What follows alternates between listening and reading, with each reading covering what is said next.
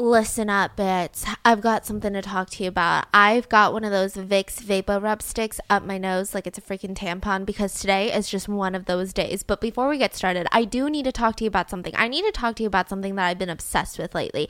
If you guys are looking for a new podcast to binge, let me tell you about True Crime Obsessed. And I'm going to be honest, I'm freaking obsessed. True Crime Obsessed is the popular true crime and comedy podcast from the Obsessed Network. And in each episode, the hosts Patrick Hines and Jillian Pensavala, they recap a popular true crime documentary with humor, heart, and sass. With over 150 episodes available for you to binge right now, you can hear their sassy and hilarious takes on documentaries like Abducted, In Plain Sight, The Ted Bundy Tapes, Dirty John, and the case against Adnan Syed. Though the episodes are hilarious, Patrick and Jillian are not monsters, so the comedy never comes at the expense of the victim or the crime. You know how you always have so much to say after you're watching a true crime documentary series on Netflix or HBO, Investigation Discovery, and Oxygen? Well, so do Patrick and Jillian. They say everything that you're thinking. They are basically the true crime best friends that you never knew you needed. With over 20,000 five-star reviews on Apple Podcasts, True Crime Obsessed will be your next podcast obsession. Find True Crime Obsessed wherever you get your podcast and tell them Rotten Mango sent you, beats. Welcome to this week's Spooktober episode. I'm so freaking excited. I honestly feel like Spooktober should be lasting the rest of the year, and I feel like with every other episode that we've done this month, we've been focusing on all these really creepy, Halloween-y, haunted type of concepts. So last week's episode was the forbidden meat. We talked about cannibals. We talked about Albert Fish, Catherine Knight. Ooh, that one was a good one, right? She tried to serve her husband, her boyfriend, to her. Well, you get it. You heard it, okay? Well, this week's episode is going to be the real-life Hunger Games murders. This is a wild trip. So a couple months ago, I came across this guy, and people were talking about how he genuinely hunted people.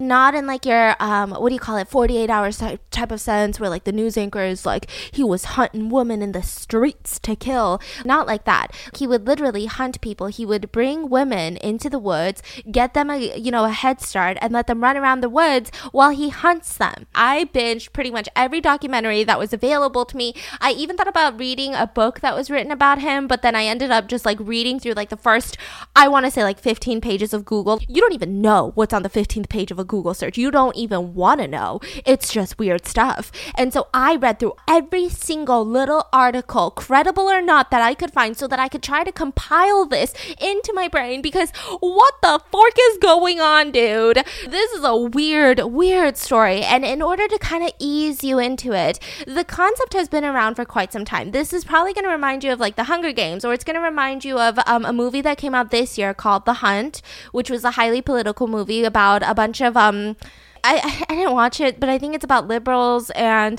right-wing people, and they just fucking hunt each other in the woods. I don't know.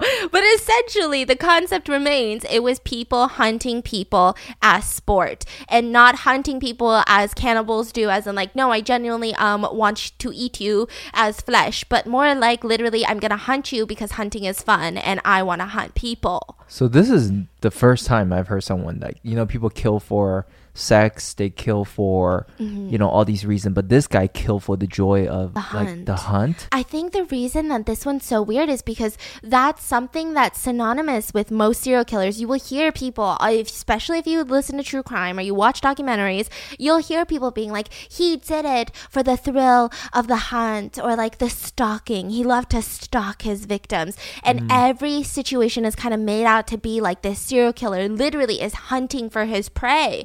Which it does make sense, and that is what it is. But this is in the most utter literal sense that you can imagine. Right. He dead ass got a hunting rifle and was okay, you go first, and then I'll come kill you. Hoo-hoo. I don't know what that hoo-hoo sound effect was. I don't know. This concept has not been a new thing. This was an old concept. There's actually this story. This one was written in the early 1900s, and I'm going to kind of give you a little bit of a gist of it. So there's two people on a yacht, and these passengers, they see an island, and it's called Ship Trap Island. And they said, like, listen, anytime there's a sailor, you're a sailor, whether you're on a yacht or like a tiny little boat, the sailors get so uneasy anytime they pass Ship Trap Island. There's some sort of like dread. There's like this weird superstition with the island that all of these sailors just go missing there. Like their boat crashes there and then they just go missing. And so the two people that are on the yacht, one of them is named Whitney and the other one is Rainsford. We're just going to call him Rain, right? So they're friends and they're actually big game hunters and they're on their way for a hunting trip in the Amazon River. So they're on this little yacht. You got the sailors sailing away and they're passing Ship Trap Island and a storm approaches. And they get into like this massive conversation about like, hey, do you think the animals that we hunt for have feelings? And one of them, Whitney, was like, well, I don't think so. I mean, I think this is just the circle of life, you know. And then Rain, he was like, well, I think that they share the same common feeling of fear for their life. Like, there's no way that there's any animal out there that isn't scared for their freaking balls when they're about to die. Like, you kind of know when you're about to die, especially when someone's hunting you, right? So there's got to be a fear of death. And so they kind of have a debate and they settle on the fact that at least both of them are hunters and not the one being hunted. They're like, you know what? Maybe they feel it, maybe they don't, but we don't give a shit, right? That was kind of like the conclusion of this thought-provoking discussion. It's getting a little bit uncomfortable. They're sailing past this island. The sailors are getting uneasy. The storm, it's like thundering. There's like water everywhere. It's literally like Pirates of the Caribbean type of shit. And Rain, he hears 3 gunshots in the distance. So he decides to go out onto like the deck and he investigates further. And as he goes closer to the railing, he fucking topples over, okay? This was the 1900s. The story's a little weird. So he topples over into the roaring storm waters, but instead of dying, he just swims to the island. He was like, I'm just gonna swim here. And so he swims his way, Michael Phelps that shit, to the island, and he immediately knocks out when he reaches the shore. So he's like safe. He's on the island. The next morning he wakes up, he's searching for food. He goes into this jungle. There's trees everywhere. There's like sounds of wildlife everywhere. And he finds this large animal that was killed and like empty gun casings nearby. So he's like, oh my gosh, like there must be a hunter then. If I can find the hunter, then we can talk about it and I can be like, hey, like I'm just need to stay here until I get rescued and maybe we can eat some of the game that you caught together, right? So he follows the hunter's footsteps and comes across a giant mansion at the edge of the island and it's got like beautiful cliff views. Like this is a billionaire's mansion, Jeffrey Epstein. And no, but this is so similar to the whole thing. It's kind of crazy. That's what everyone was saying on Reddit. They were like, wow, an island? Wait, this is a fake story, right? Yeah, okay. In the 1900s. And they're like, an island with a mansion with rich people, hunting people? Ooh. Yeah, it's kind of scary. I'm like saying that very lightly because I'm a little scared. And so there's 2 men inside. One of them is called Zaraf and he is the owner of the mansion and he's got his like little handyman whose name is Ivan. And so they let him into the room and they show him like this room that he can change for dinner. Like it's just, I mean, who does that? They're just like, please come into my mansion, come into my castle, please, here's some clothes for dinner.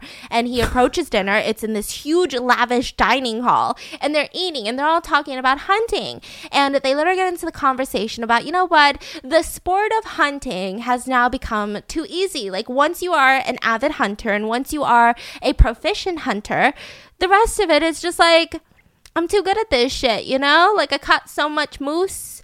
Like there's no bigger game that we can go after. Like if you've conquered the top of the top, what other animal can you kill really? And so they kind of get into like a oh boo us type of conversation about it. And then the guy, Zaraf, the person that owns the mansion, he says, well, lately they've been hunting new animals and these are animals with courage and they're cunning and they have reason. And they're just so smart. And so we find out that Rain obviously realizes that he's talking about fucking people. Well, not fucking them, but like people. He's hunting people, okay? Yeah. Maybe he is fucking them. We don't know what's going on in the island, really. And so Rain, he gets engaged. He enraged. I'm like, engaged? He gets engaged to Zaraf, okay? I'm sorry. He gets enraged and he realizes that he's talking about humans. So the guy's like, hey, don't knock it till you try it. I'm actually going hunting tonight. Do you want to come? And he's like, nah, thanks, dude. I'm good. Like, I'm not going to go hunt down other people. And he was like, fine, suit yourself. And he goes to bed in the guest room and the rest of them go hunting. Now, in the middle of the night, he gets woken up by Zaraf, who says, listen, I've been meaning to tell you, hunting for humans, has gotten so boring. The sailors, they're too easy. You know, they all hide in the same places. They all run. They all try to reason with me. They all try to convince me. And some of them don't even run away anymore. You know, he's saying all this shit. And he's like, but it'd be different though with you. Imagine hunting a hunter. And so he goes, how about this? I'll garter you a deal. You know, if you survive 3 days and I'm trying to hunt you during those 3 days and you survive, I'll let you off the island free. I'll find you accommodations. I'll find you a fucking yacht to sail off the island with. I will do that all for you. So they feed him, they give him some clothes, and he makes off into the jungle with just a knife. Now he cuts these complicated trails through the jungle and climbs up a very tall tree, and soon enough, Zaroff finds him, but he lets him go because he wants more of a fight. So then he makes a booby trap to kill Zaroff, but it only ends up wounding the guy. So then he's like, okay, well, I'm going to be back tomorrow. All in all, he keeps making up these booby traps. He literally puts like wooden stakes into the quicksand. There's like hound dogs that are following him, right? And he lasts the 3 days. He manages to make Zaroff believe that he had jumped off the cliff. So the dogs circle him. He jumps off the cliff, and Zaroff goes home disappointed. But to his surprise, Rain was hiding in the curtain, and he attacks Zaroff. And Zaroff had mentioned that night that one of them will be sleeping on a comfortable bed while the other one is being eaten by the dogs, you know, because the other guy, Ivan, had already been killed. And so Rainsford said that that was the best bed he'd ever laid on in his entire life. Because he kills Zaroff? Yeah. Because he wants to kill people too? So it seems like it's a little open-ended, but overall, yes. So like the idea of hunting people has been around for so long, and then you've got the Hunger Games, and you've got literally the movie called The Hunt, and then like technically The Purge could be considered a hunting people for sport type of game, right? Yeah. So that kind of segues into one of Alaska's most prolific serial killers that ever existed. The man who literally hunted women. I don't really want to like step on people's toes because I think that I don't understand lots of different cultures, you know, and especially coming from the South, I know that there's, you know, a lot of things different there than there are from LA or California or like anywhere else in the world, right? Hunting for me is something that is hard for me to understand, but I also see why people enjoy it. So there's a lot of people who think that it's like the full circle of life. So there are a lot of people who will actually use the animal to the fullest extent. Like they follow all the laws. They don't go after like just, what do you call it, trophy game, which is usually why people go and illegally kill lions and stuff like that. They will literally go and hunt overpopulated deer and eat the whole deer, you know, and they are very sustainable, I guess you could say, in the way that they do it. Like those types of things are a little bit different. So there's going to be a lot of hunting talk in this episode. I'm not saying I endorse it. I'm just saying I am not educated enough to say something very sternly with my whole fucking chest and be like, this is what I believe. But I'm just saying it's just not something I could ever do. And his name is, okay, his name's a very interesting one. So his name's Robert Hansen. And there's theories on Reddit about why he's not a more famous serial killer, because the premise of all of this, the premise of all of his crimes seems to be so fascinating. But why isn't he a household name like your Ted Bundys? I mean, he has a victim count that totals up to 17. Like, why is he lesser known than everyone else? Not saying that he deserves, you know, notoriety or anything like that, but a lot of people believe it has to do with the fact that there was another Robert Hansen, and his last name was spelled with 2 S's, and he was like a traitor to the U.S. government, and it happened around the time, I think the same time. So if you look up Robert Hansen, you have to be, you know, very diligent that you're not reading about the traitor. Traitor, like he sold U.S. out? Yeah, so Robert Philip Hansen is a former Federal Bureau of Investigation agent who spied for Soviet and Russian intelligence services against the United States. What if I'm more interested in that story? I'm just kidding. Wait, so they have the same name, and you're saying that they're trying to cover this up? No, like everyone was just talking about the other guy more. So when you search for Robert Hansen, if you spell it incorrectly, or even if you spell it correctly, sometimes you'll get the other dude, because that was a much bigger case. Gotcha. You know, and a lot of it had to do with, I mean, there's also controversy about that, because this one is about a serial killer who mainly targets sex workers in Alaska during a time where sex work in Alaska, well, even to this day, sex work anywhere is just undervalued. So it was just a lot, right? So Robert Robert Hansen, he was not an Alaska native. He was actually born in Ohio, and his dad is this Danish immigrant, and he's a baker. So his other name is actually called the Baker Butcher, which kind of adds a lot of more mysteria to this, because I mean, he has a donut shop. Like, he bakes cute shit, and he's like, let me give you like hot little dinner rolls, and then he's like, let me go kill people. Like, it's really just a little strange. And so his dad, they were Danish immigrants, and he was a baker, and he had opened up this bakery in Pocahontas, Ohio.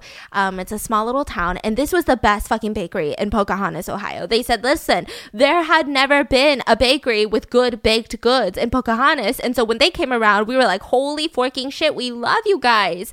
And so they did really well for themselves, but of course, being like a Danish immigrant and just his personality, the dad, Mr. Hansen, he just was not like a happy-go-lucky type of dad, and he was a really punishing type of dude. He would make Robert hang out. We're gonna call him Rob. He would make Rob hang out in the bakery like pretty much all day after school. He would have to work in the bakery when he was like, I mean, child labor laws got nothing on this dude, right? So he was just like, you're coming into the bakery and you're working here. And I feel like a lot of immigrants go through that. They're like, yeah, we don't know child labor law. He would do that for his bakery, and it's not child labor. It's just helping the family, being a part of, contributing for the family. Yes. A family goal. Family time. Family bonding. Yes. Family chores. Family chores.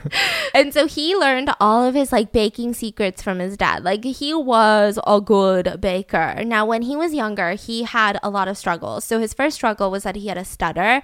He had a really, really bad stutter. And then the second one was that he had insane severe acne.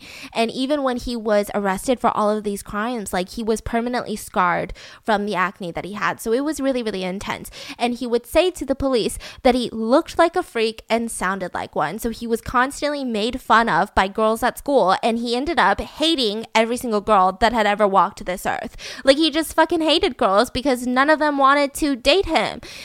I mean, it's sad, but also he hated girls because none of them wanted to date him. So I'm just saying, he became like this quiet loner, and he also had like lots of daddy issues. So he ended up just practicing hunting and archery. He's like, this is my refuge. Like, people are going to be like, hey, you're a loser. And I'm going to be like, no, this weekend I went and I hunted 2 deer. This was his way of being like, I'm a man. Like, this is what I'm going to do.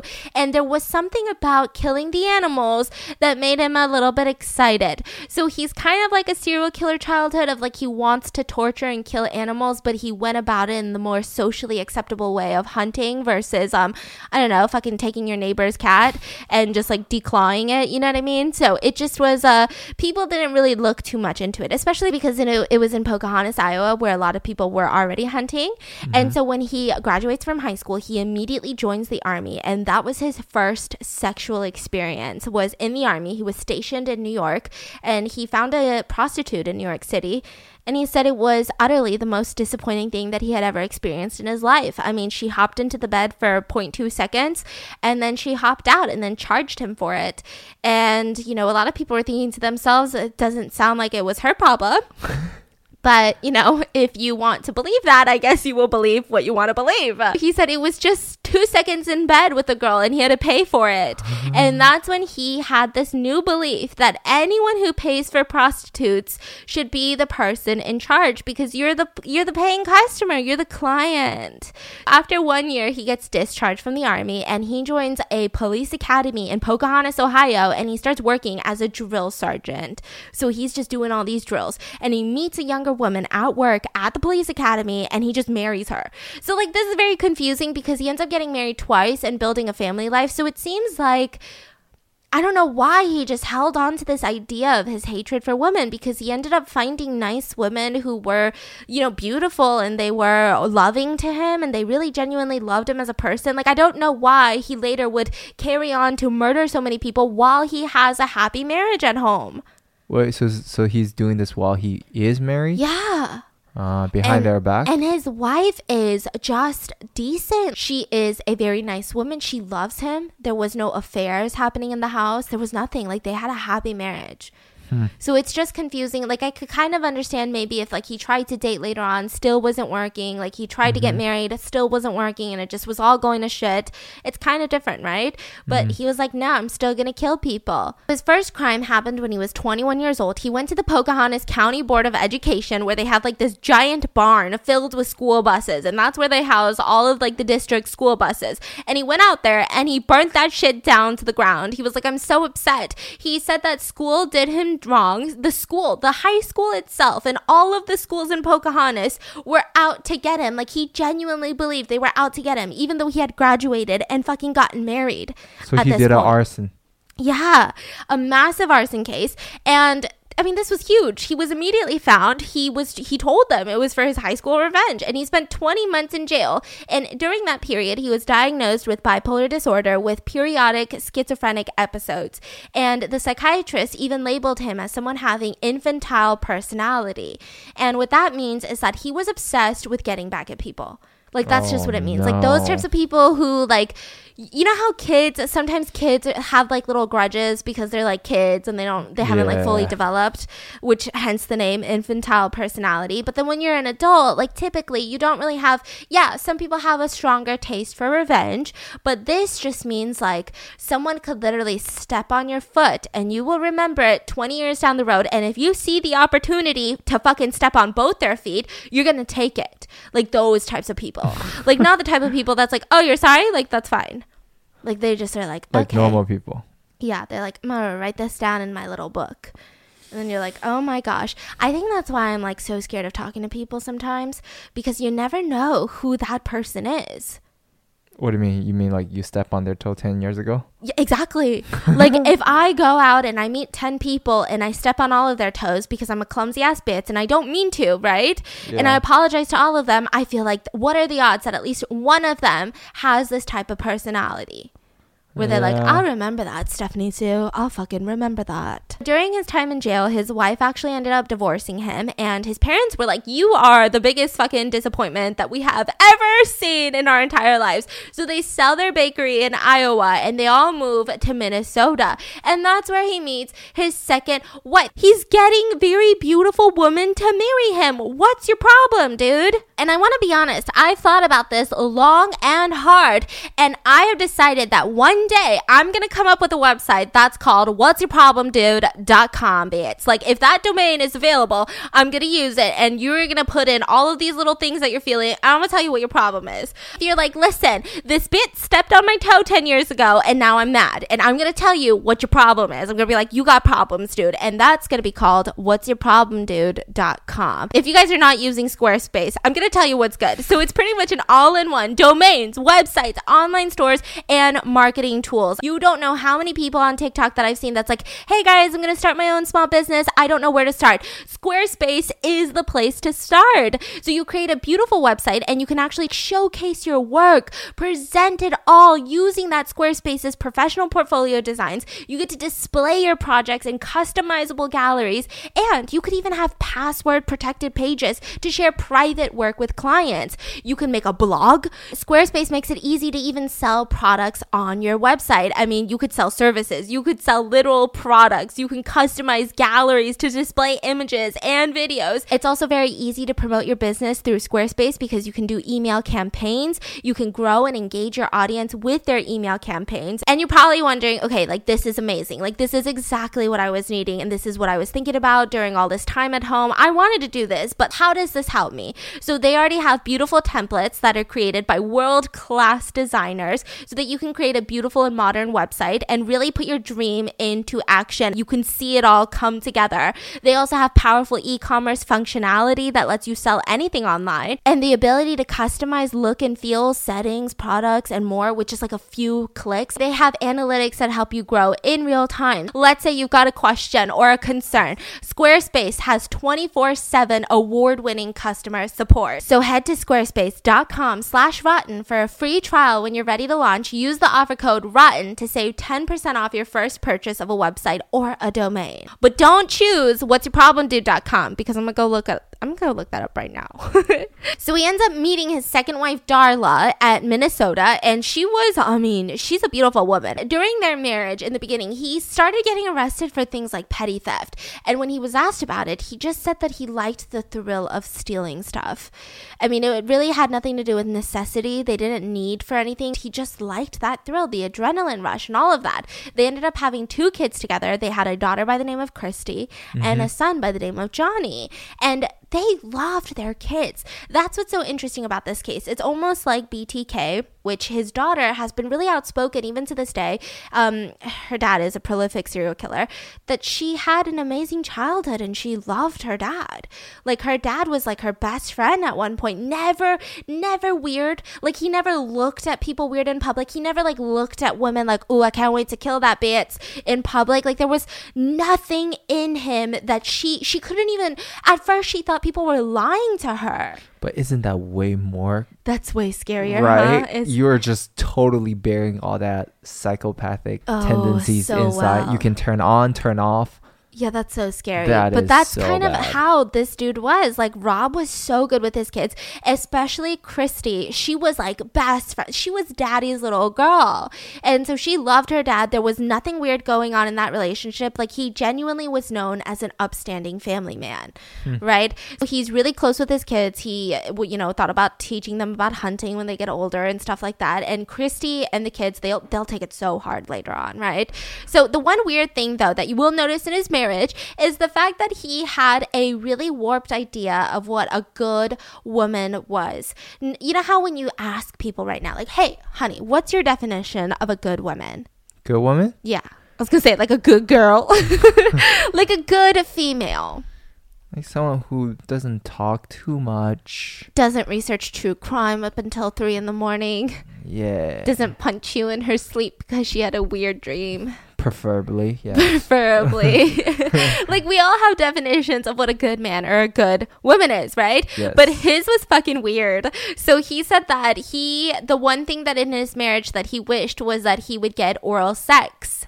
Like, he really wanted blowjobs. But he would never, under any circumstances, would want his wife to perform oral sex because she was a good woman. Wait, so what's going on? That's like not making sense. So he wants a blowjob. Yes. But he would never want his wife to give him a blowjob because that would make her not a good woman.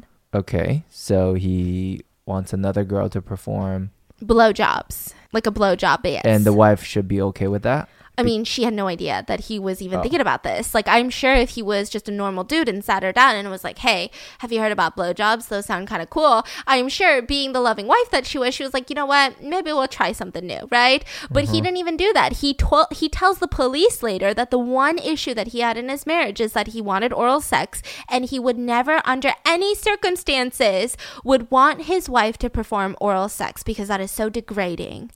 Because he wants his wife to be a good woman, and like only nasty women give blowjobs. But he's not a good man. Yeah. Why the fuck you want your wife to be a good woman when you're not a good man? Exactly. This one, it was like a head trip. I had to sit there and be like, okay, I'm so confused because usually people, okay, I mean, it was just weird, right? So that was like the biggest tiff in their relationship. Now they decided to move to Anchorage, Alaska and get a clean start because, lots of things were happening in their past, and they were just kind of traveling around with Rob. And so they said, let's go to Alaska. Nobody freaking knows us in Alaska. And it sounds amazing. Like, we're into hunting.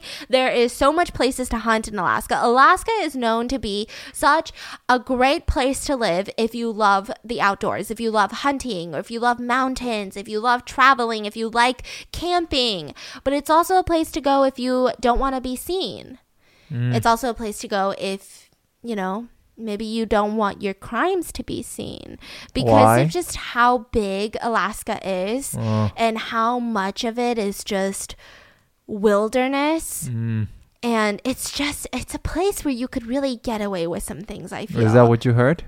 That's what I heard. I've never personally been. I've also heard, you could do that in Texas and New Mexico because you got the desert and then you got some weird shit going on in Texas. Not some weird shit, but like lots of weird nature going on in Texas. Oh, Florida swamps, I heard.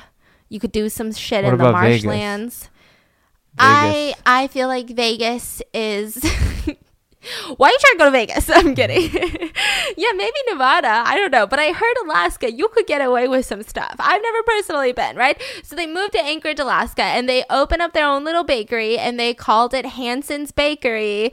And so it was this cute little life. They were well liked by their neighbors. He was a family man. He got a pilot's license. He even bought a plane, a tiny little plane. And this sounds crazy, but it's actually not unusual in Alaska, especially if you like to hunt. So when you hunt from the roads, like let's say you drive into the wilderness, like let's say you're going to the Kinnick River, right? You drive into the wilderness, you park your car. There's only so much distance that you can do by foot while you're hunting.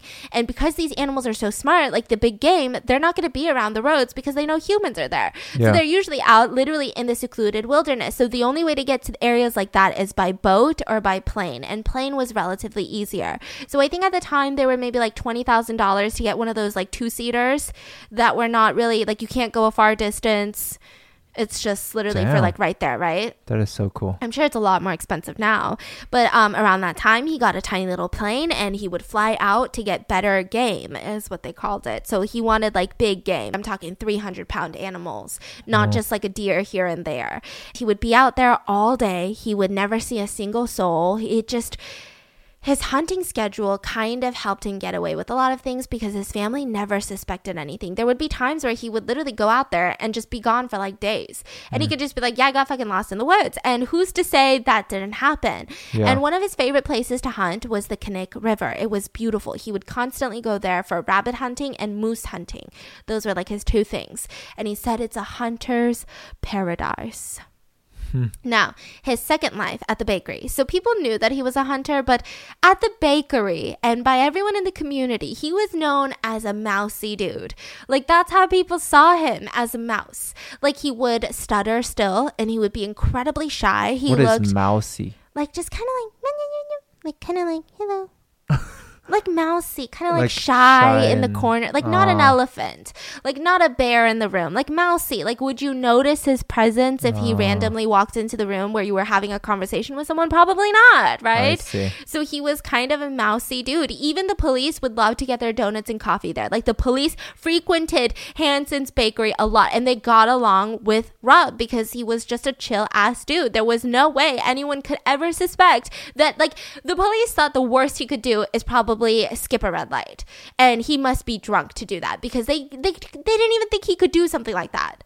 He was so mousy. Wow. And I think a lot of it had to do with the fact that he stuttered, which, I mean, I guess there's so much social stigma against it. And especially this was like back then, right? So a lot of people thought he was weak. Of course, he can't really do anything. He can't even, he hated the word school, because that would trigger his stutter a lot. And he hated school even more because he couldn't say school without getting made fun of. So like he would continue that stutter well into his, older days. And Darla, she went to church. This is the wife. So she was a woman of faith. She taught school and she focused on teaching kids with dyslexia. So in Anchorage, Alaska, there really weren't a lot of great schools back then, right? And she was one of the teachers and people had no idea what to do with kids with special needs. They would be like, what do we do? Like, we don't have a program for this. We don't really have a budget for this, right? And so the principal would just say, just put the kid in Darla's class. A lot of kids who were her student, they were interviewed. And for a lot of documentaries, a lot of them said, I have nothing but good things to say about Darla. Like she was genuinely an amazing teacher. But he hates school and she's a teacher. Yeah. And she was a really good teacher. And maybe that had something to do with it. She was a really sympathetic person. And maybe she had a lot of love for people because, her husband stutters and maybe she knows the pain that he went through. So maybe she's like, I'm going to help these kids, right? Yeah. And so it really seemed like the perfect relationship. Now let's talk about Marshall. So there's a guy by the name of Marshall and he was actually approached by Darla. And she said, listen, I know you hunt. My husband hunts. He has no friends. Do you guys want to go hunting together? And so they're both hunters. Rob decides to fly him in his plane to go hunting. And again, this is not unusual. And Marshall had a really good time. Like they caught a lot of game. He was really good. He was really smart. And yeah, he's a little quiet and timid and shy, but he was overall a very generous person. Who, Marshall? No, Rob, the serial killer. So Marshall is talking about... Like, he's a generous dude. And I even saw someone post on Reddit that they knew Rob Hansen, that they grew up in Anchorage, Alaska. Personally. And they said that he's a generous ass dude. Like, you could go into his bakery, and if you're friends with him, he will just like give you free hot dinner rolls and like just send you on your merry way. And he's just really nice. Because he doesn't care about money and any of that. And so Marshall was like, wow, this is a nice guy, right? And so he continues to hang out with them. And then, a couple weeks later, one of Marshall's friends comes up to Marshall and is like, hey, I'm just warning you. I went out to go hunting with Rob. You know how we like hunting because we like the outdoors? And we like that circle of life. And we like to, I can see how this makes sense, right? A lot of hunters say that you don't appreciate meat or food until you've had to take a life. Right?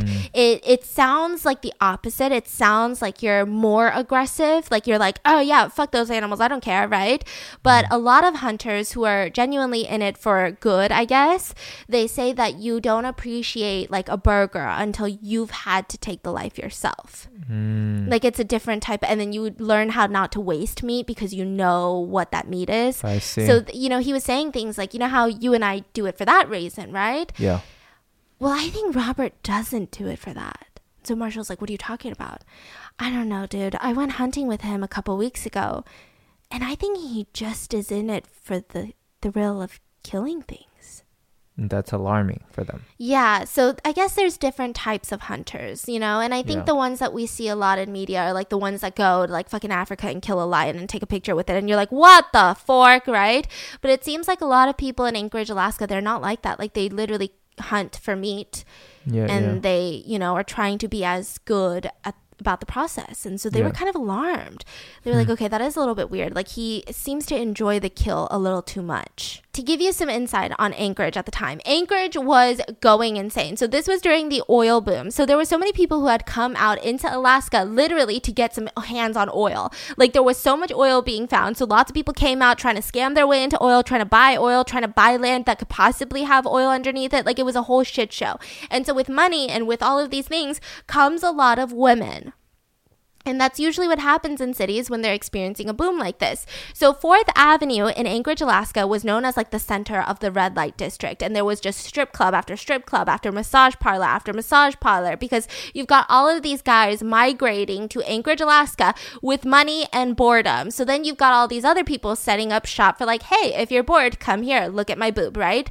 And it was, it just was not a good environment. This was not a safe place. This was definitely very rough for women. People were sent here to make money for their families, or people came here in hopes to try to make any money because maybe they weren't making enough in other cities. There was actually lots of organized crime happening. So there was this one group where they ran through Seattle, Hawaii, and Alaska, and they would literally go around the country and look for vulnerable girls, and they'd say, hey, you want to make some money? Let me fly you to Alaska. We've got an apartment that you can stay in for free. You can dance at one of our clubs, and that's it. You'll make so much money. All the people are there. They would show up in Anchorage, Alaska, and it would be like this nasty apartment, which is like a mattress on the ground, no pillow, not even one pillow. And they would dance for the clubs that are owned by these dudes who do organized crime. And they would, every single day that they would dance in the club and stay in that building, they would incur debt. What? Because apparently they had signed contracts, and these dudes with all these like gangsters and all these people who can actually back up what they're doing are saying, well, you stayed here for free and you can't do that. So now you owe us this much for staying at the building. You owe us this much for the stage time. And so they were making no money. They were actually losing money and being indebted into organized crime. But where could they go? Most of these girls, they didn't have family. They didn't really have anyone who was looking out for them. So Anchorage, Alaska was like the go-to. It was also kind of a go-to because it was difficult for people to leave. You couldn't just save up money for a train ride and try to make it into the next state. I mean, you're kind of just stuck in Alaska if you're there. Robert was obsessed with this. He was so happy. He loved looking at prostitutes. That was his favorite thing. He said that he would drive up and down red light district and just watch them. He would watch them walk. He would watch them stop and sit and walk and just he said he's never been more excited in his life. He said that there was a sexual charge that came with even just watching prostitutes walk in. What the? And he said that it made him feel masculine and powerful. And he said it was like this drug. He was like a moth that was drawn to a flame, and he couldn't stop going to look at prostitutes. And then it would slowly start to increase. He would go into the strip clubs. He would pay for lap dances. He would get aggressive. And then most importantly, he just wanted to pick up girls and bring them to his house. So there's this one time he had picked up a girl and told her, I'm going to bring you to my house. We agreed upon this price, and that's going to be it, right? Mm-hmm. And so she says, okay. So she heads up into his car, and they start heading towards an electrical area, which was not his house. Like, literally nobody lived here. This was a power plant. So unless you were an electrical worker or a hunter, nobody went to this area. And so she starts getting alarmed. She gets out of the car when he parks, and she starts running away. And he starts chasing her because that's exactly what he wants. Wait, what was he trying to do? This is what he was trying to do. Oh, he was planning on chasing her? Yeah, just chasing her. Or she thought that he's just going to kill her? Yeah, but he just wanted to chase her and kill her. This is the first time he wants to kill someone. Well, there are multiple. See, that's the other thing. We're going to get into it, right? But I'm going to start here. Okay. So he starts chasing her, and he grabs her by the hair, and she grabs a giant knife out of her purse. She does not play. Like, she knows about her safety, right? So she grabs it out, and she starts swinging it around. But this dude is a hunter. So he is able to overpower her and kills her. And he buries her in this area. And later when the police asked, like, why did you do that? He said, I would have returned her home if she had listened to what I said. But she didn't. And so I had to kill her. Okay, but what was he gonna say? So the police think that he wanted to bring her out there and wanted a bit of a long chase. But she brought out that knife and was like, I'm gonna fucking kill you, dude. And so he ended up killing her. So the MO that he would do is that he would approach prostitutes or strip club dancers, and he would say, listen, I'm going to bring you back to my cabin, or sometimes it would be his house. And he'd say, okay, this is the agreed upon price, right? $200 for this activity. Yes. And they would say, yes. They'd get into his car. He would usually take them, yes, to his house or his cabin, where he would assault them. He would rape them. This was not consensual. They did not pay for it, or they were not paid for it. A lot of the times it was like they would agree upon oral sex, or they would agree upon, okay, just this activity, but he would push it and he would assault them. And then sometimes he would keep them, chained up and then assault them repeatedly. And they knew that this is not the deal. Like, this is not what they're getting paid to do. They don't want to do this. And he knows that. They know that. They've already said that, right? And then afterwards, he would drag them into his tiny little plane that he would have them tied up in. He would fly them into a secluded area. Wait. This is happening after he killed that girl? Yeah. Oh, and he started doing this regularly? Yes. I see. Once a month at least. Oh. Yeah. And so then he would fly them into secluded areas in the woods, and he would release them. A lot of the times the girls would be blindfolded. He would release them. They would also most of the times be naked, and he would give them a head start, and they would start running because, what else do you do? Yeah. And he would chase them, and they'd run some more, and then he would chase them, and when he felt like that was enough, he would shoot them. And usually it only took one bullet to the chest because he was that good of a hunter. Oh my God. So he would literally hunt them like wild game. Sometimes he would torture the woman while he was hunting them by hunting them for hours. There was one instance where it lasted over a day. Oh my God. That he just hunted her. I just don't know what the anxiety and the stress of that would be like. But I do know something. I do know that there's a lot of stress in 2020. Okay, 2020 has been a little bit rough. And I'm going to be honest, I am 24 years old, so I can do this legally. Is the fact that 2020 sometimes has me grabbing for a glass of wine, okay? It's got me grabbing for maybe 2 glasses of wine. The presidential debate, I don't even want to talk about it. How many glasses were involved? Sometimes you got to do what you got to do. And the best part is that recently I've discovered DHM Detox, which is the vitamin for people who like to enjoy their drinks.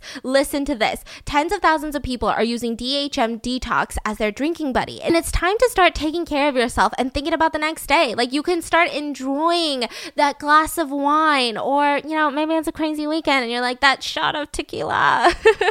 You can start enjoying that and forgetting about the Sunday scaries and feeling like garbage. Their company is built on the words no days wasted. The way that it works is that DHM Detox uses science to help boost your body's natural response to alcohol and break down those toxins. So it's made up of natural ingredients, antioxidants, and vitamins. The way that I do it is I just take 2 capsules after my first couple of drinks and it just goes to work. They come in these convenient packets that are easy to use, and you can also share them with friends and family while you're celebrating. It's just been such a lifesaver. Listen, if I'm getting a glass of wine, if I'm getting a shot of tequila, you will not see me without my DHM Detox, and that's a fact. DHM Detox is a risk-free purchase. So if you aren't satisfied after taking the product, they'll give you your money back. It's kind of a no-brainer. So at the very least, give it a shot. Okay, sorry. So at the very least, give it a shot, guys. Or 2. Or 3.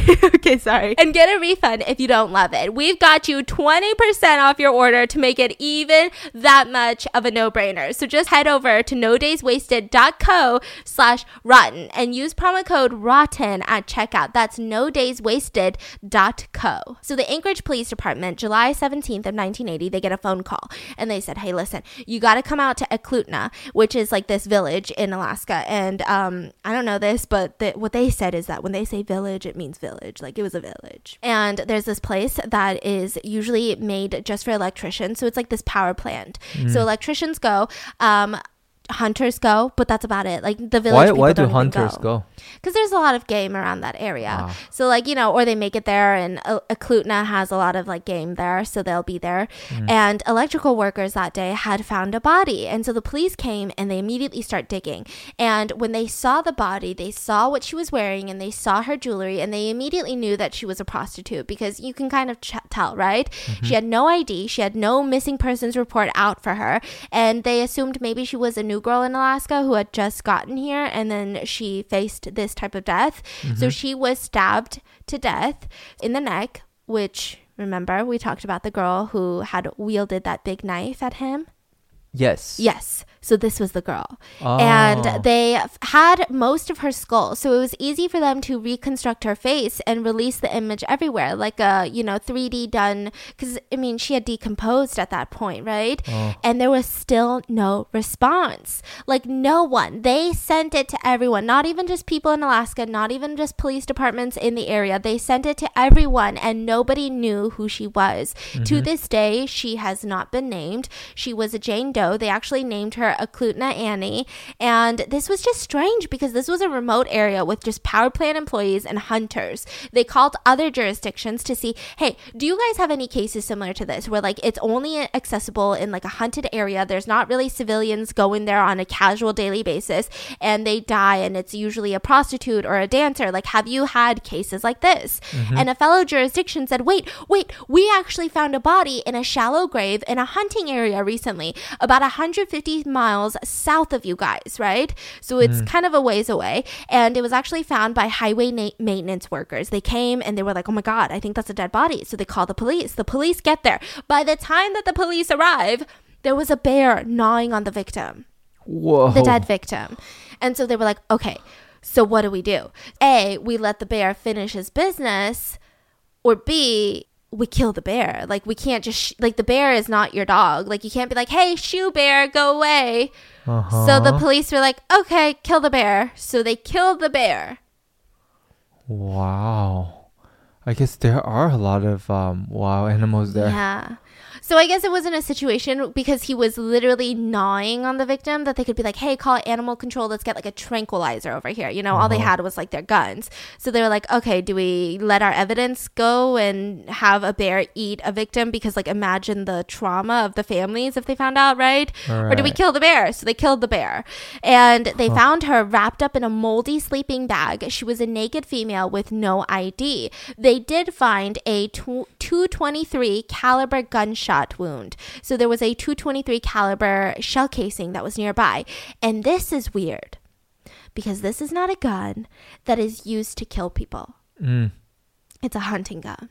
Wow. You do not need this gun to kill someone who weighs like 200 pounds. You need this gun to kill like a 1,000 pound moose. Like, Damn. you do not need this type of bullet. You don't need this type of rifle for just like your day-to-day, like, I'm just protecting my house type of shit. Like, this is a hunting gun. And so they're like, okay, this is a little bit weird, right? I mean, what are the odds? Usually even murders in Alaska weren't just happening with these hunting rifles. They were happening with like maybe a shotgun, maybe a handgun, a revolver. Like, this is a hunting gun. So they're like, okay, that's a little strange. So they bring her body in to be autopsied, and her name was Joanna Messina, and she was a prostitute in that area. And the last that her friends and her other family members had heard from her was that she said that she was going on a date with a guy who had promised to take her on a shopping spree, and she never returned. There had been no suspects in that case, and even after they found her body and they found that gunshot casing, still no suspects. So he doesn't do anything to the body. He doesn't hide it. He kind of does like a shallow grave, but not really. It's all done very hastily. It's almost like someone who's so confident. Like, it's not a big grave. It's not dug deep. It's just kind of like, let's just like dig a little hole. Yeah. And then you have a Roxanne Eastland. So she was almost immediately reported as a missing person to the police department. And she was also a prostitute. She was 24 years old. And everything about this just kind of matched up with both of these other girls that they had found the bodies for. And they were getting about maybe 2 to 3 calls every single month about girls that were reported missing. And they were all either dancers, prostitutes, working in the red light district. And it just was a lot. So some of the police department thought that, you know what, these girls, they're just leaving to go somewhere else. Like, maybe they're leaving to go dance somewhere else. Maybe Anchorage was a little bit too rough for them. We get it, right? Maybe they're going back to their hometown. They made their money. Like, these are not necessarily families who have put down roots. Like, who's to say they didn't just up and leave willingly, voluntarily, and now their friends are just kind of upset that nobody said bye to them. And Maxine was one of the few female cops in Anchorage at the time. She did not believe that. She was like, you're lying to yourself if you think that's true. Like, you're being dumb. And so she tells her fellow officers, you're an idiota. And she starts gathering information about all the other girls. So she goes out, she talks to the family, she talks to the fellow prostitutes, the friends, all of these people, the workers at the club, the boss, the manager at the club. And she starts gathering information. And the one thing that she was really interested in is that a lot of girls that were working in the red light district in Anchorage, they were wearing a lot of jewelry. And so she was like, okay, I need to find out what jewelry everyone was wearing. So they were like, do your friends like wear jewelry? And so she would write that down. She would take note of that. And she made spreadsheets on every single victim. Is she trying to find common ground? Yeah, she's just trying to find out, like, are these girls actually going missing, or are they, running away? Like, what's happening? What's up with the jewelry? She just, because they all wear jewelry in the red light district. Right, but why does she need to know? Because it's something to identify girls with. So like these naked bodies that were, being found, a lot of them didn't have ID, but some of them would be wearing jewelry. So she was like, that's an easy way for me to be like, oh, this one is this missing person's, right? And so she was like, okay, let me get all of that information. Now, some of these girls, let's talk about Susan and Sherry. So this is a full 2 years later. 2 years later, after Johanna's body was found. Okay. So the Anchorage police, they weren't really working on it. Maxine was kind of working on it, but after 2 years, it just kind of went cold. There was no correlation between the missing girls and the 2 bodies that were found. There was no way to make sure that all of them were like a part of the same thing happening. There was nothing. So there was a strip club called Good Times, and Susan and Sherry were dancers there, and they were roommates. Now, Sherry, she was blonde, she was sweet, she was a very soft-spoken girl, and she didn't like what she did. She just was trying to make it through each day. She was kind of looking for an escape. She was living in one of those apartments that the organized crime had done. So she was like, honestly, I can't just like go work for a different club. I can't just like leave Alaska. I don't know what to do with myself, right? And Susan, she said that one day there was this guy who bought champagne service at the club and was just like trying to ask her out, and she started feeling weird about him. There was something about him. He looked nice. He was very sweet, but something about him was cold. She didn't know what it was. It just felt cold. And so he kept saying that he had a plane and would love to take her on a date on his plane, right? And she's like, okay, I get it. Like, you've got a fucking plane. Like, no, thank you, right? And the next day, Sherry approaches her and is like, hey, I'm not going to be home tonight because I have an appointment with that guy that has a plane. And she was like, no, like, that guy's creepy, Sherry. You don't want to go on a date with that guy. And Sherry was like, no, I mean, I think he's kind of nice. And so she ends up going on that date, and she was never seen again. And the friend reported it? The friend reported it. Sherry's boyfriend reported it. And they would go to the police every single day almost. And they would say, if you find Sherry, she's going to be wearing an arrowhead necklace. That's her favorite thing.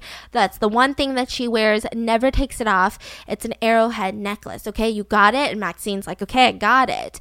So then a little bit after that, there was a cop by the name of John Daly. And there were 2 off-duty police officers that was like, hey, we're off today. Why don't we go moose hunting? And so they were like, okay, let's go moose hunting. So they go to the Kinnick River, and they saw a depression as they were walking, which just means like an indent in the ground. So they're walking as they're hunting, and they're like, hey, do you see that up there? There's just like an indent in the ground. Like, that's weird. You don't think that's weird? And they're like, that is weird. That's called depression? Yeah. And so they walk towards the imprint in the ground, and they start seeing like couple pieces of clothing, and they're like, that's weird. And I mean, this person was buried, so they were trying to figure out, like, is it like a shirt that was buried or something? And so they lift up a piece of denim, and there was definitely skin underneath, because sometimes when you decompose, like, the skin attaches to the clothing. And so they get a bunch of state troopers coming in, and they start digging. That's when they dig up a Caucasian female who was blindfolded. She had a gunshot wound to the chest, right through the heart, but she also had about 2 more bullet holes in her back. But there were no holes in the clothing. So it seemed like she was running through naked, and then she was clothed afterwards. Wow. They sifted the dirt. They found a shell casing. You guessed it, a .223 caliber shell casing, and they were able to identify her as Sherry Morrow. Why did he put the clothes back on them? I don't know. Right? That's weird. Yeah. It's inconvenient for him. Why would he do that? Strange. And so she was 24 years old. She was on the listing. She was on the missing list for the girls. And the interesting thing is that Maxine had remembered that her boyfriend kept saying, you know, she's going to be wearing an arrowhead necklace, but it wasn't found at the crime scene. Oh, that was her? Yeah, but her necklace wasn't on. Huh. So Johanna and Sherry, they were both killed by a gunshot wound, whereas Ecletna Annie, she was found by a stabbing, right? So now we have 3 bodies that are found. The 2 that were found through gunshot wounds, they were able to run the ballistics, and it said that the same exact rifle, like not even the same brand, like the same exact gun had shot both bullets. Wow. So they're like, okay, some shit's going down. So Maxine, the cop in the homicide unit, the one of the few female cops in the Anchorage department, she was like, okay, guys, there's a serial killer on the loose, and they're targeting sex workers. Got it? You get it? And everyone was like, we don't get it. And they all just kind of like laughed at her. They were like, what do you mean a serial? You're insane. There's no serial killer in Anchorage. You're saying there's an active serial killer. Oh, serial killer in Anchorage. They just didn't believe her. Most of the cops, her superiors, literally laughed in her face, and they called her a stupid girl. But there were a couple cops who were on her side, and they were like, you know what? I think you're onto something, because this is weird, you know? Like, all of this is just funky circumstances. Yes. It's not girls getting lost in the woods. It's not girls just showing up randomly in the city. It's like all done in such a creepy way. Like, it feels like these girls are literally being hunted. Yes. None of this is making sense. And so the ones who did listen, they started painting a very bad picture. So if there was a serial killer on the loose who was doing this, that means that all of the girls were brought to an isolated area alive, and they were hunted and killed. Like, that's what the evidence was showing them. Because based on the gun wound. Based on the gun wound, and based on the fact that even when you have your own plane, there's only a certain amount of places that you can park your plane. You know, so if the girls were found too deep into the woods where there could be no plane that could park right there, that means they were running through the woods, and they were blindfolded with a hunting rifle that was, God. You know, like all of it was leading up to the fact that this does not feel okay? And so they were starting to get really alarmed, and they start asking around all the other girls at the nightclubs and like the strip clubs, like, hey, if you guys see any weird clients who keep taking you out on planes or like asking you for some shit, let us know. And so they were like, okay, we'll let you know. They actually found a suspect who had requested that girls come out into the wilderness with him, and he would take pictures of them. They were like, oh my gosh, that's insane. And so they questioned him. Turns out he actually was a photographer, and he was actually paying girls to take them out into the wilderness to do photo shoots. And he was in Hawaii during the time of some of the murders. So he wasn't it. So they were like, okay, are we crazy? Like, this is like a dead end. And so that's when Sergeant Glenn gets involved. And he decided to make a task force for this. But he worked for the state troopers. So the Anchorage Police Department and the state troopers, they didn't get along. So the state troopers, they've got jurisdiction all throughout Alaska, from what I know, right? Anchorage, they only have jurisdiction in Anchorage. And so they were never buddies. Like, these two departments were always, you know, clashing heads. They were always getting into arguments. And so when Maxine found out that Sergeant Glenn was starting a task force in the state troopers, she was like, you know what? I think I need to work on this case because I've been there since day one. And her boss absolutely forbid her. He said, absolutely not. You're not working with those fucking state troopers. And so she was like, okay, that's horrendous. So she ends up giving the state troopers all of her information. So they had a Excel spreadsheet of 12 victims, of 12 potential victims, because a lot of them were still missing. All of them were dancers. All of them were slim. They had around the same age. They had light colored hair, and they all disappeared after a daytime date or appointment with someone. But they don't know who it is. They don't know at who all. it is. Wow. Wait, didn't you say one of the friends was invited by him too? Yeah. But she couldn't describe. Not in a way that could help enough. I see. And so they decide to get some FBI profiling done. So the state troopers send in a whole, like the whole everything, all of their little papers to the FBI. And the FBI profiles him to be an experienced hunter of low self-esteem, history of rejection from women, compelled to keep souvenirs. So they're like, oh my God, the missing arrowhead necklace, right? And that he could have some sort of physical, like, self-esteem issue, whether it could be acne or a deformity somewhere apparent. How do they know this? Exactly. That's what I was thinking too. Like, I was like, how do they know this from just 3 bodies that were found? And it's not even the body of the killer, you know?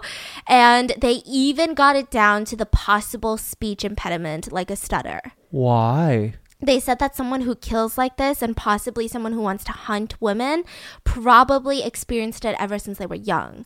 And in order to experience such hatred for women when you're like in elementary school or middle school, you've got to have something that hinders your relationship with women. So it's got to be something in you. Like, it's not just your personality is whack. It's not that you're a psychopath. It's the fact that you probably were not appealing for women.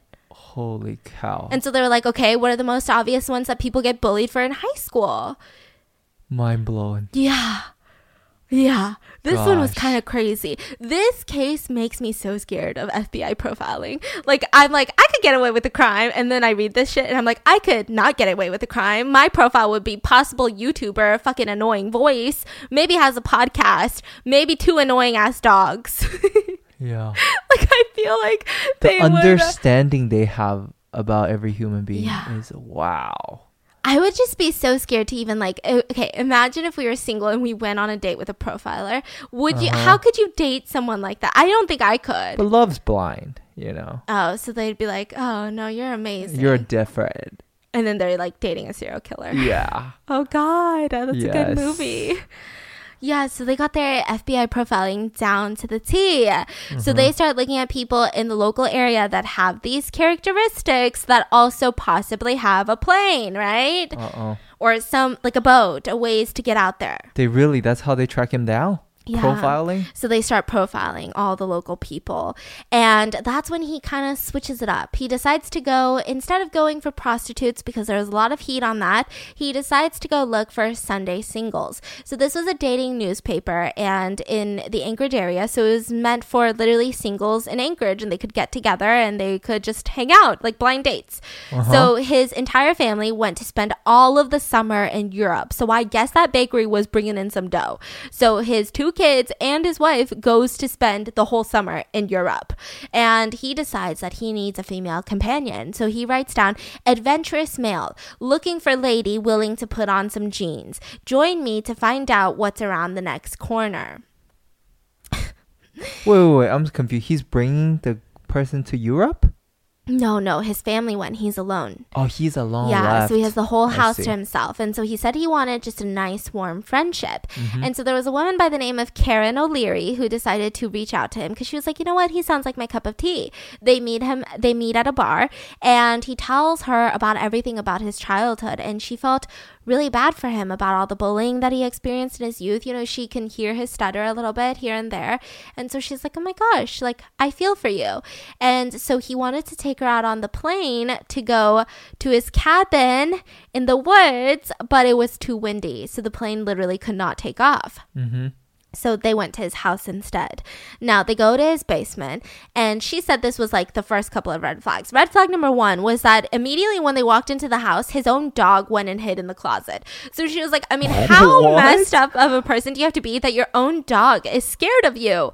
And so then he brings her down, and he's like, okay, this is my man cave. And he shows her to the basement, which just was filled with taxidermied moose heads everywhere. Oh, and so boy. she was like, cool. And he was like, obviously too proud of it. He's like, this one's from this. Oh, this one's from this. You know, and this one's from this. Say hello to my little moose over here. And it was just a lot. Now, they were making out. Okay. They're just like making out on the couch. Mm-hmm. And he asked her. Okay, so I just have to give you an idea. So on the ground, there's this bearskin rug. And the head was still on it. So it's not just like a bearskin rug. It's like, you know what I'm talking about. And like, obviously it's real, you know? And so he, in the middle of making out, he pulls away and he goes, would you like to make love on the bearskin rug? And she said, no. And he looked at her, and it got really quiet. And he kept looking at her and stared at her. And she felt like he was like processing some thoughts, like that she said no. And it was like just minutes of him staring at her. And it was just silent. And then he said, that's okay. And they went back to making out. This comes into play later. This becomes important later. Oh, I thought some weird twist is about to happen. He's no, like, I mean, it just later. Let me make out with this bear head. Start making out with the bear head. What in the world? Oh my God. That would be too good. So he just want to sit on the ground with her? Just sit on the rug with her and make out? No, he wanted to make love. Oh, make love. I'm sorry. And she said no. Oh. And he just stared at her. Like as if like he was debating what to do now. Right. Yeah. Okay. Mm-hmm. And it comes into play because he'll let the police know why he did that later. Why he didn't kill her. Okay. Right? So, 깜짝이야. Can you not do that? Because she's a good woman. Yeah. Oh my God, this is so fucking sick. So he contemplated, but he thought she's a good woman. Oh my God. So he didn't kill her. Wow. Yeah. It's so sick. But you want to know what's not sick? What's not sick? My aunt abilities. Listen, my sister is pregnant for the first time in her entire life, and she's literally about to deliver, okay? And all of her friends have been telling her, hey, we've got some tips. So all of my sister's friends, they're parents, and they're all like, listen, Cindy, that's my sister's name. You're going to be the last parent in our group. And like, as the last mom in the group, we've got to pass down some knowledge to you. And one of them is Hello Bello, okay? If you have not heard of Hello Bello, listen, being a parent, I can only imagine, is just so hard. And the one thing that she's really nervous about is diapers. She's like, I just don't know how I'm gonna do it. I don't know how I'm gonna like put on my mask, get in the car. I have this newborn baby in the car. I gotta like hold my baby, balance my baby, like make sure my baby doesn't fall, go into the store, buy some diapers. But like while I'm buying diapers, like my baby's gonna poop in the middle of the store, and then she's just gonna freak out. So this is a company that's co-founded by Kristen Bell and Dax Shepard, which, by the way, personally speaking, I think they're amazing parents and I love them so much. Anyways, Hello Bello is built on the simple idea that all babies deserve the best. Like, why wouldn't your baby? And which is why they offer premium baby products at affordable prices. So their diaper bundling service lets you choose from over 20 different fun rotating designs. Each bundle comes with 7 packs of diapers, 4 packs of plant-based wipes, and even 1 full-size product freebie with your first order. Just head on over to hellobello.com/Ryan rotten to build your bundle, and Hello Bello will send you diapers on a cadence that works for you. Plus the shipping's free and you can cancel anytime. There's literally like no gotchas. It's literally co-founded by parents for parents. It's crazy. And you also get their super soft, super absorbent, and super affordable diapers delivered right to your door. So you never have to go through the anxiety that my sister was fearing. Right now, if you go to hellobello.com/rotten, you'll get 25% off your diaper bundle order. That's a huge bang for your buck and a lot of potential diaper mishaps saved, okay? That's hellobello.com/rotten to start bundling with 25% off your order. Plus, get 15% off any add-ons like vitamins or plant-based wipes. Don't forget, that's hellobello.com/rotten. So the police have no idea about this Karen situation yet because, I mean, he let her live because she's a good woman. So he just let her leave? Yeah, after? he was just like, okay, like if you don't want to make love on my bear, that's fine. Oh. I'll take you home. Huh. And so she was like, okay, that's a little weird. Why was he staring at me for so long? Does he not know that no means no? That was weird. And so she goes home and the police get a call a little while after. And it was a very interesting call. They said, hey, I think that you guys need to know this, but there is a female running completely naked who is handcuffed behind her back down Fifth Avenue. And the guy who was calling was like, I was on my way to work. She was literally running, confusing, and so I decided to pick her up. I dropped her off at a local motel because I had to go to work, and yeah, she's probably at the motel right now. So the police end up going to the motel and they knock on the door, and opens the door is Cindy Paulson, who is 17 years old, and she was super distraught. So they're talking to her, they're trying to calm her down, and once they realize some shit's going down, right, they take the handcuffs off her and she starts talking, and she says that she was working the corner. There was a guy who pulled up in a car, an older gentleman, and he offered me $200 for a blowjob. And so I said, okay. And I got into the car and he pulled out a gun. He handcuffed me and he told me that if I do what he says, that I won't get hurt. So then he takes me to his basement and he called it his like man cave, and he wanted to do her on the bear rug. So he raped her on the bearskin rug, and then there was like this room that she was taken into that wasn't the man cave, and there was like this pole in the middle of the room, and he wrapped her chain around it and just like chained her up to that pole. And for the next literal whole night, he would come back and forth and just brutally torture and assault her. And afterwards, he said, you know, because you're so nice and cooperative, I would like to take you to the cabin in the woods and we could just spend the weekend together. Now, Cindy Paulson, who is just so traumatized and only 17 years old, she was smart. She was like, listen, after what you've done to me, after I've seen this room, after I've seen your face and the amount of atrocities that you have committed onto me, she knew that she's not coming back from the cabin in the woods. Like, she knew that he's taking her there to kill her. And so she's like, okay, sounds good. So she gets into the backseat of his car like he instructs her to do, and he drives to the local airport area. And it's not like a busy airport, so don't be picturing like LAX. It's like one of those individual small little, you know, hangars. And so she goes there and he's like, hold on, I need to go fix up the plane so that I can, you know, tie you up in the seat. And so she says, okay, sounds good. And he's busy with the plane when she realizes it's her chance to get out of the car. He had left it unlocked. And so she opens the door. She immediately puts her shoes in the car. Like, she takes off her shoes, and it's like snowing outside, okay, or something. It's like really cold outside, I think. And she leaves her shoes there and she starts running, and he chases after her with the gun, but he can't really do that because this is public. Like, he can't really shoot her right now because technically nobody else was there at the time, but like, it's still a public area, right? And so she starts running away. A guy in a car stops her, puts her in the car, drives her to the motel, and then he's like, I'm late for work, so I gotta dip. Bye. Right? So then he calls the police on his way to work and is like, I just saw a girl that was like running down the street and I left her at the motel. Wow. And so they're like, okay, do you remember anything about the guy who assaulted you? And she said, well, he had a plane, and she was able to go to the airport hangar and point out which plane it was, which then they dug into the records and they were like, this belongs to Robert Hansen. Just like that. Just like that.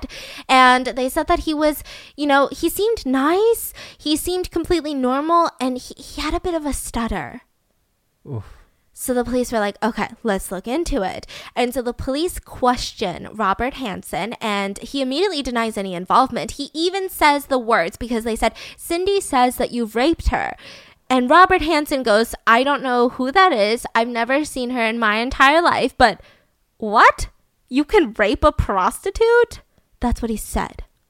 Oh my God. I'm so annoyed. I'm so annoyed. So then he's like, nope, I wasn't there. I didn't see her. You know, none of this is true. The police go down into the basement and there was no physical evidence that Cindy was there, but it was the exact description that Cindy gave them. Gosh. So the room looked exactly like what Cindy said it looked like, you know? Yeah. But the fact is that he somehow had friends who gave him an alibi.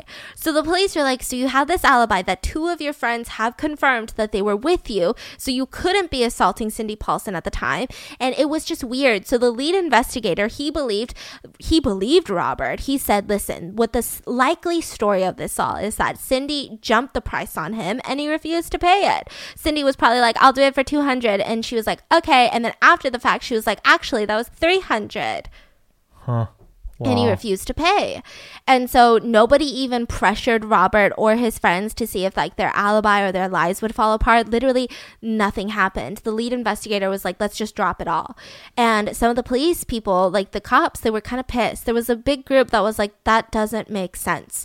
And so a lot of them risked their own jobs and they put him on 24-hour surveillance. They were like, we're just going to fucking surveil this guy because that's weird. And everything kind of went quiet for a little while. And during this time, the police are also simultaneously trying to look into his background. Mm-hmm. So why is that taking so long, you ask? So his background, the first couple of times that they kept pulling it up, it looked really clean. There was nothing on there, literally no record on there. But this was also the time where all of the criminal records in that area have been in the process of being computerized.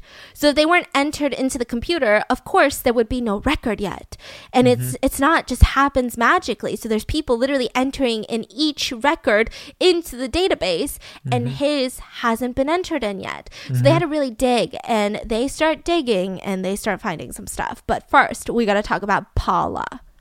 Now, Paula, she was living with her roommate by the name of Robin, and she was a beautiful, funny, just kind of wanted to make it. And not in the sense of like, Los Angeles, I just want to make it, but just genuinely just wanted food on the table. Like, she just wanted to make it.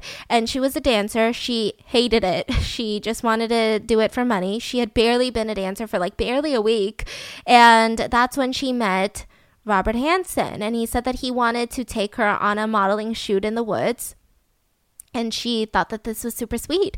And she thought that this was her chance to go from dancing to maybe possibly a modeling career. I mean, it sounds better, right? She was like, I don't have to deal with all these creepy people that are just trying to touch me all the time, right? And so she gets there. And as he lands the plane, he starts handcuffing her and dragging her. And he says, it's okay. Don't be alarmed, okay? And she's like, okay, like what's going on? And he says, we're just going to go into the meat shed and everything's going to be okay. So a meat shed is actually like a communal little shed that all the hunters in the area used. And it's literally just a shed with this bar in the middle of the shed to hang up your fucking moose that you just killed. And there's like knives in there. And it's just for you to like take some meat off and stuff. And so he even tells the police that his biggest regret is telling her that it was a meat shed because it really triggered her and she got really scared and she started running, and so he had to kill her. He was like, I should have just said cabin. Like, he literally was talking to the police, and I heard the recording of him being upset at his word choice. You heard his talking? Yeah, because he wanted to assault her first. I see. But he didn't get to because he said meat shed and she was alarmed. Right. She's probably picturing being hung up. And like tortured and shit.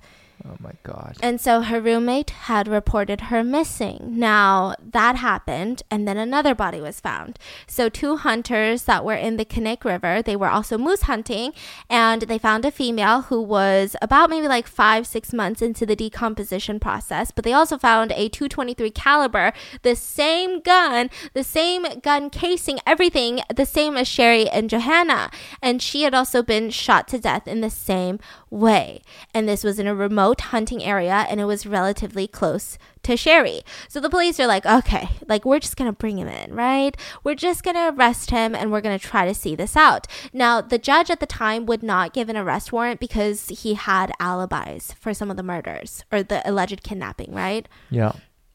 And so they decided to get in with the friends. So they start questioning the two friends and they're like, dude, it's not good. It's not looking good for you. You want to go to jail for a friend?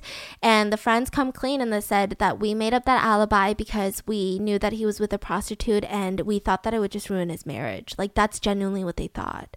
Wow. Like, they were just looking out for him as a bro type of way. Not like you're a serial killer and I'm going to cover for you. But just genuinely like, you've got a wife. Yeah. And so that's when they were like, okay, this is enough to get an arrest warrant. And they also found out about his past offenses. So his first offense happened in Alaska. He tried to abduct a real estate agent. So she was walking down a busy street, not like the red light district, but just a regular street. And she was walking down. She works for a real estate company. And he saw her walking and was like, that is the most beautiful woman that I've ever seen in my life. Now, what does he do? A married man think to himself, wait a second, I'm married. I shouldn't be thinking that. Or second of all, maybe I should just talk to her, right? He's like, no, I'm going to follow her home. So he finds out where she lives. And the next day he shows up with a gun and he's like, hey, get in my car. I'm taking you with me. And all of her roommates are like, we live here too. And so they saw the whole thing go down. They immediately start screaming. They call the police. They give the description. The police catch him and he was arrested. Wow. Now, when he was arrested, everyone was like, you're kind of like a weak dude. And he was like, yeah, I mean, it just, that wasn't the intention at all. Like, it just kind of all happened. I don't know what I was thinking. And the police were like, okay, this is a little weird. So he was given a small bail because technically it was assault with a deadly weapon, but it wasn't. There was no like sexual assault. There was no murder. So it wasn't as heavy as an offense. So he did get bail. So he was let out on bail. And that's when Patricia Roberts comes into the police station. And she said that she was taken, she's a prostitute, that she was taken at gunpoint away from the town about 60 miles away. And she was sexually assaulted. And he brought her back. And now she's here in the police station. And so the police are like, okay, you know, that's crazy. Because he's actually literally out on bail right now. Right? When did Patricia show up? While he was out on bail for the real estate lady. This was his past. Right. Yeah. Okay. Yeah. I see. Yeah. And so then that's when Robert was brought in again and was like, oh, well, you know that she's a prostitute, right? So she's lying. And the police are like, what? And so he says, okay, why don't we do a deal? So Robert's like, let's do a deal. I will plead guilty for attacking the real estate agent if you drop the charges for Patricia. And the police went with this shitty deal. Now, it was shitty for a number of reasons. First of all, it was a shit deal because, I mean, the jury, they probably would have found him guilty for the assault on Patricia and for the attempted kidnapping of the other real estate lady, right? Mm-hmm. And he would have been given like 20 years in prison because it just happened back to back. I mean, this is a pattern of behavior. Yeah. And so the second thing is that he only got a 5-year sentence for it. Oh, so he went to jail for 5 years? Yeah. And that's when he learned his lesson.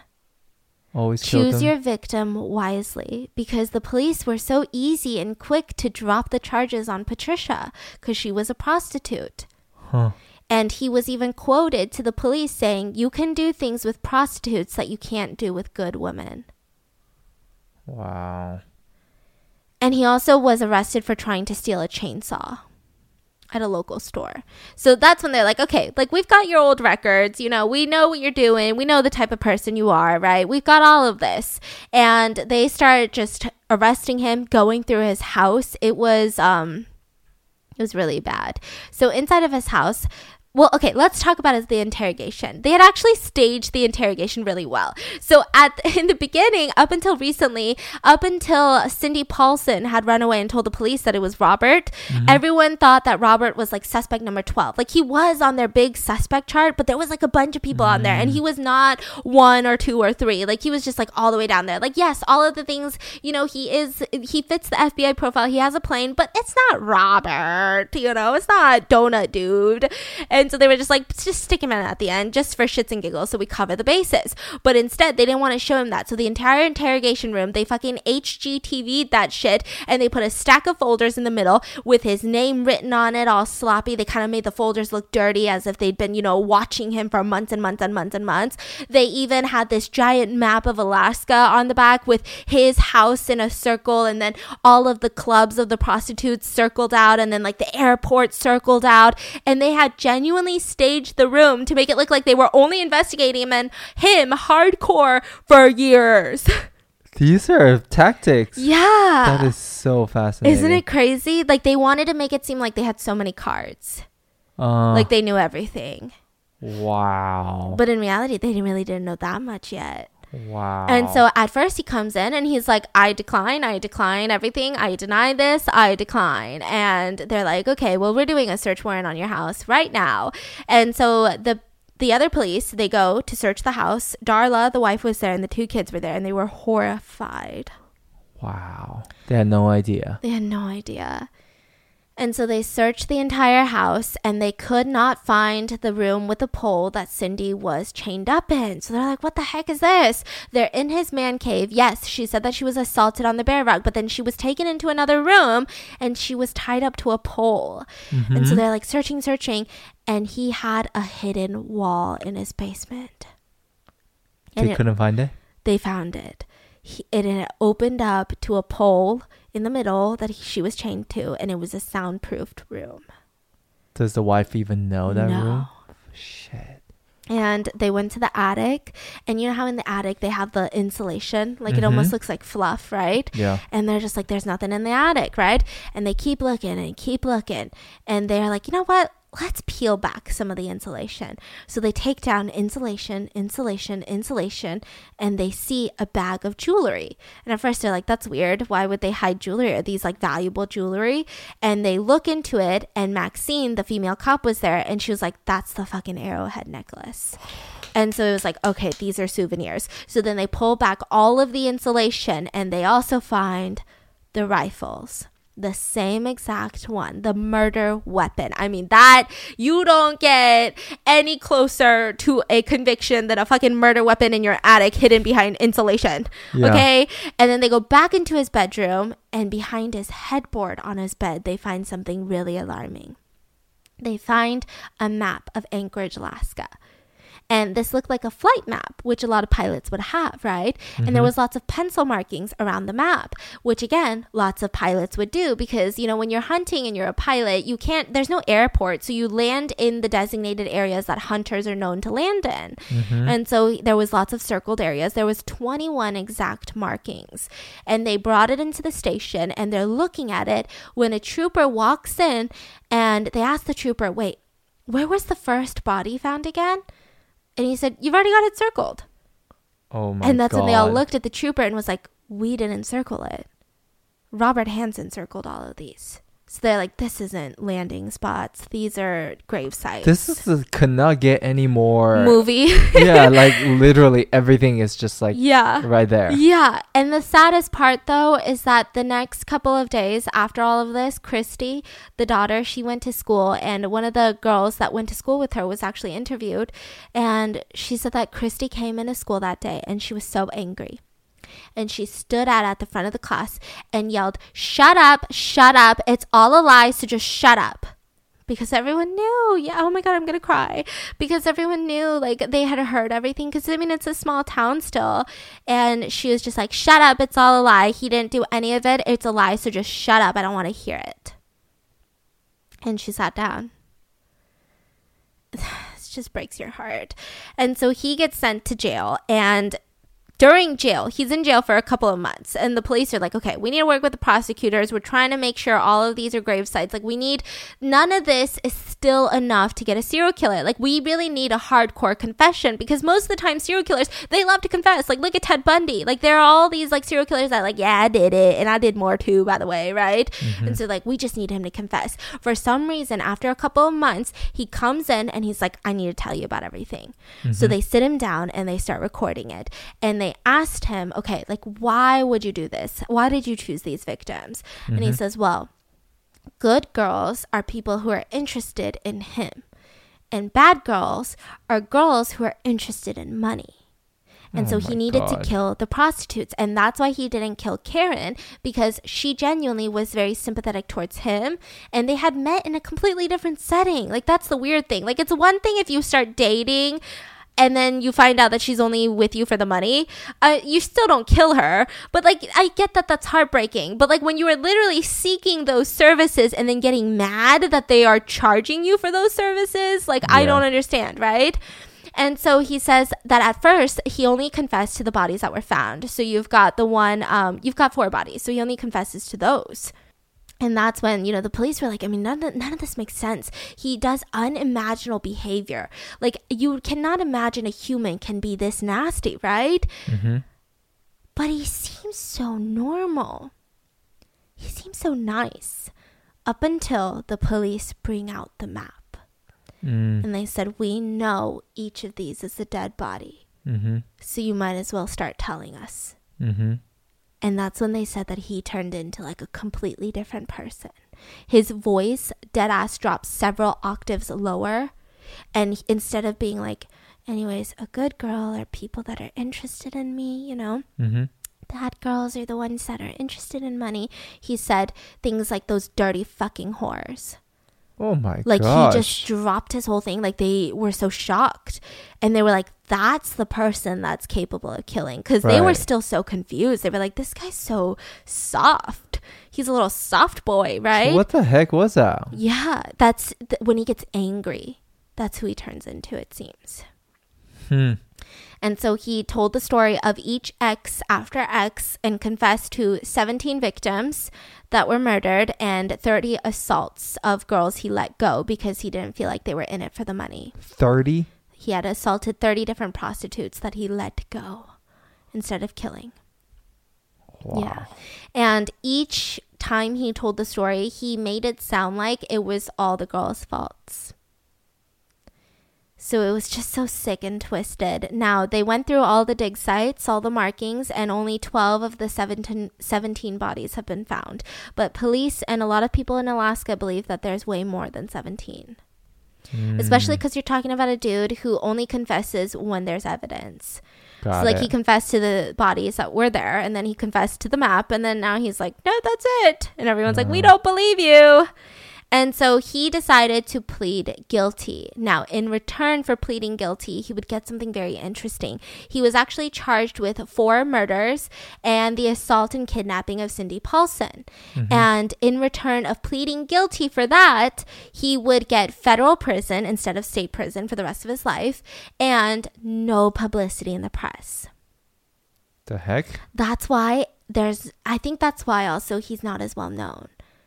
How do you control that? So like, it means like not releasing most of the interrogation tapes, like things that the police themselves can control. That is so weird. Yeah, because he said literally in quotes, he wants to do anything to minimize the hurt it'll cause his family in any way. Yeah, that's what I thought too. There's no other reason. Yeah. Huh. And so he pled guilty and he was sentenced to 461 years plus life in prison. And that was just for the 4 murders and the assault and kidnapping. The rest will never be charged. And in 2014, he died at the age of 74 of natural causes in prison. What does he look like? I would like to... He honestly is not scary at all. I'm not going to say he is handsome because I don't think he is, but one might think he could be. Interesting. Wow, that's not what I was expecting. Right? Look. He looks very normal. He looks like an accountant. Yes. Like there's no way to describe it. He's a fucking accountant with those glasses. Yeah, he looks like an accountant. He's really well known in Alaska, but yeah, so that's the real Hunger Games story. I mean, someone who literally hunted for sport, but hunted humans. And I can't believe it happened recently. Yeah. He recently passed away in 2014. It just sounds like something that happened in like the ancient days where like maybe everyone was so bored and maybe he had syphilis, so he went a little cuckoo, and then he was like, I'm gonna do this. But no, it just brings to question. It is a thing. And I also think it's something that we as humans are so intrigued by, because even if you look at things like, Jeffrey Epstein or the Bohemian Grove, it's like a secret society where in the woods, Yeah, dead ass. Apparently George W. Bush was part of it. We don't know what they do there. Allegedly, it's just a gathering for higher up politicians and executives to just have a nice time in the woods, like a Girl Scouts, but like CEO Scouts, right? But there's like rumors that they will literally grab people and like hunt them. I know. I mean, the rumors are a little crazy. You know, it depends on what time of day it is. Like, if you're talking 11 a.m., I'm going to be like, you're crazy for believing in those conspiracies. But if you're talking 1 a.m., I'm like, so did you hear what they were doing in those woods? It's crazy. So, I don't know. There is a fascination with hunting other humans, like the Purge. Let me know. What are your thoughts on this case? How do you feel about something like this? To you, is this more scary than a serial killer who, you know, like the other ones that we've killed about that just like want to go into your house and kill you? Is this more twisted? Let me know. And I hope you guys enjoyed this week's episode, and I'll see you guys next week for Spooktober again. Dun dun.